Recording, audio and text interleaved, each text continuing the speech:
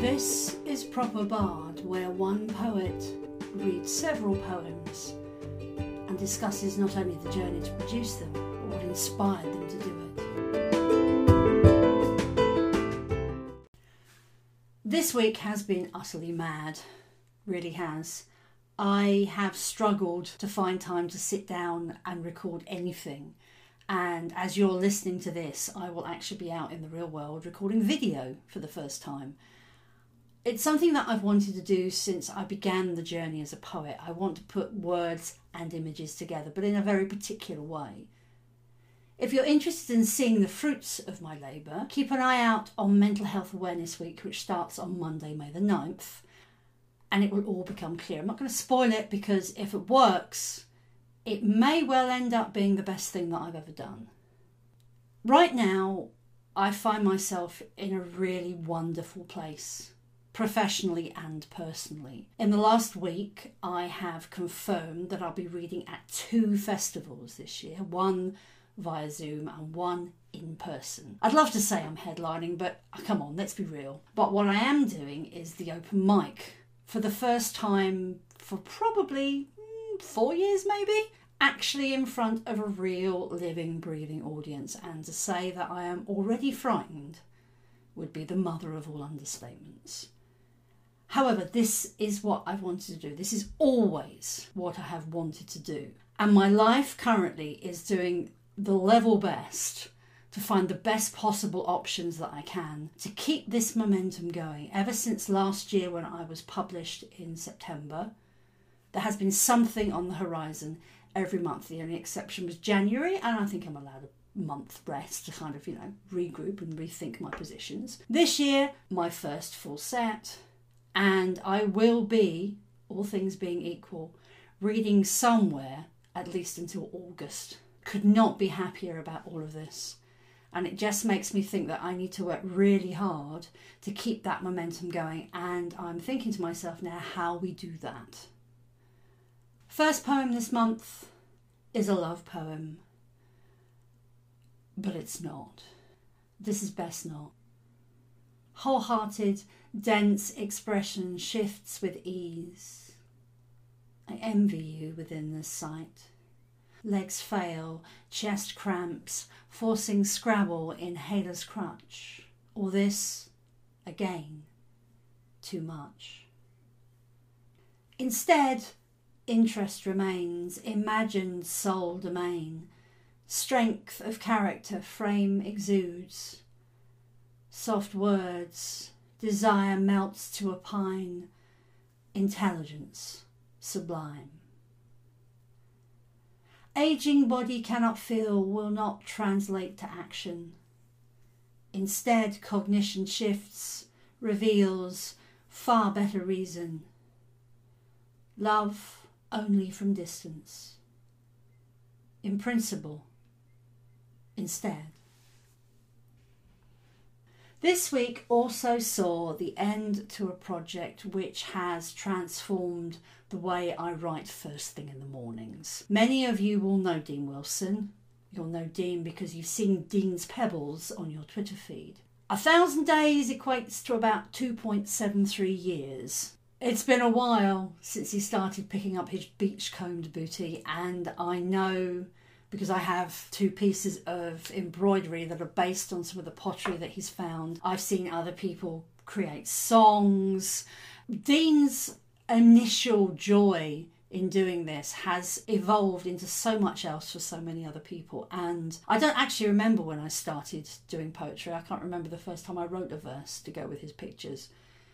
But honestly, truthfully, some of that work has been revelatory. When you're working in only 6 lines, which was what I initially decided to set myself as a challenge, because otherwise it just gets too kind of gnarly and too complicated and people really don't read it anyway. So some of those verses I can remember thinking, wow, I didn't know I could write that well. And the thing about shortness, the thing about having to fit small things into a little space, the economy of words, what words actually mean and what you can do with them becomes really, very important. And it was lovely this week to finally find somebody who had picked up a piece of sea glass on the same beach that Dean Beachcomb's on, and had made it into a necklace, and right in front of me, looking at me right now, is a piece of blue glass, which is going to form part of my live performance outfit.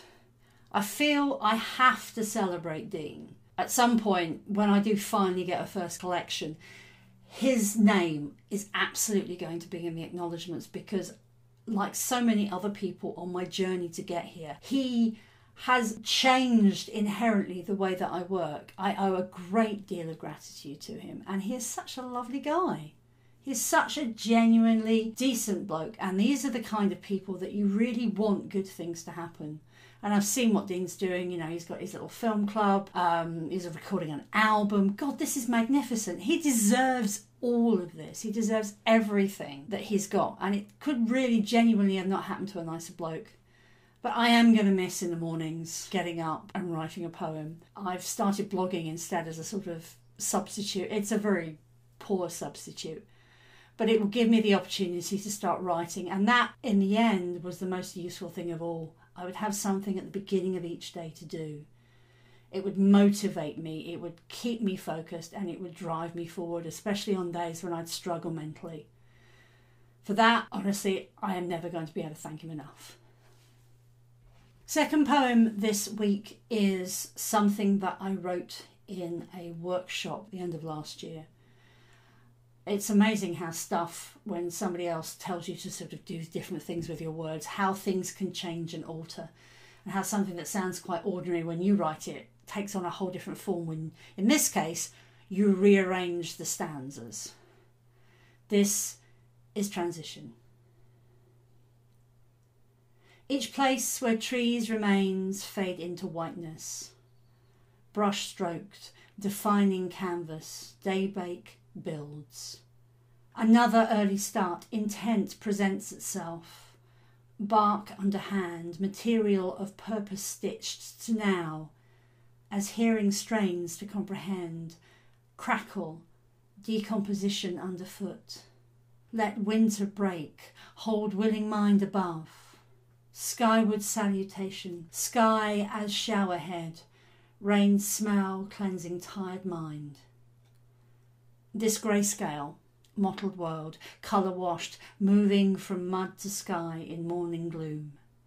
I taste the earth itself, fresh transformation.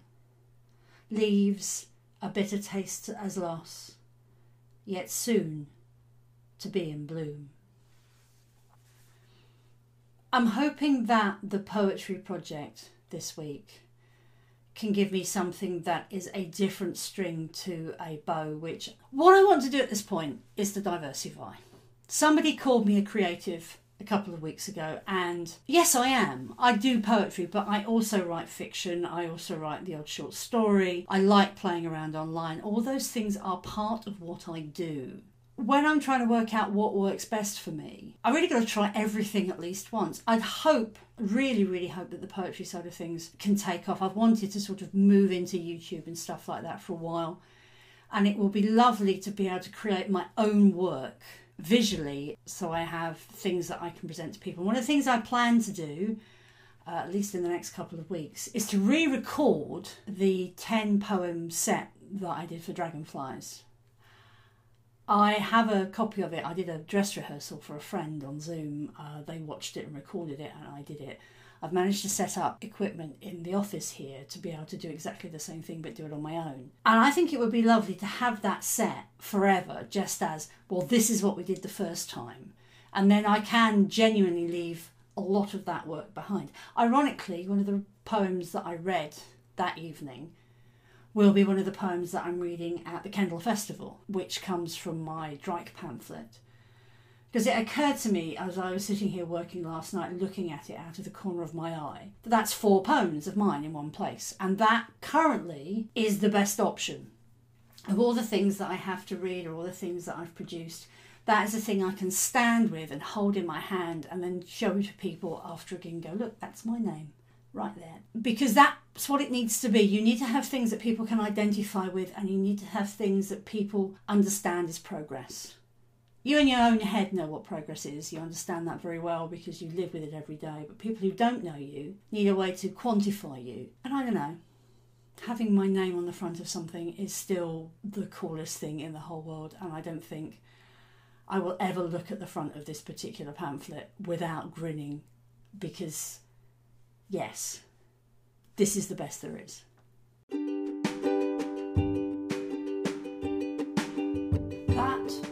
Proper Bard, which was written, recorded and produced by the Internet of Words. Thank you for listening.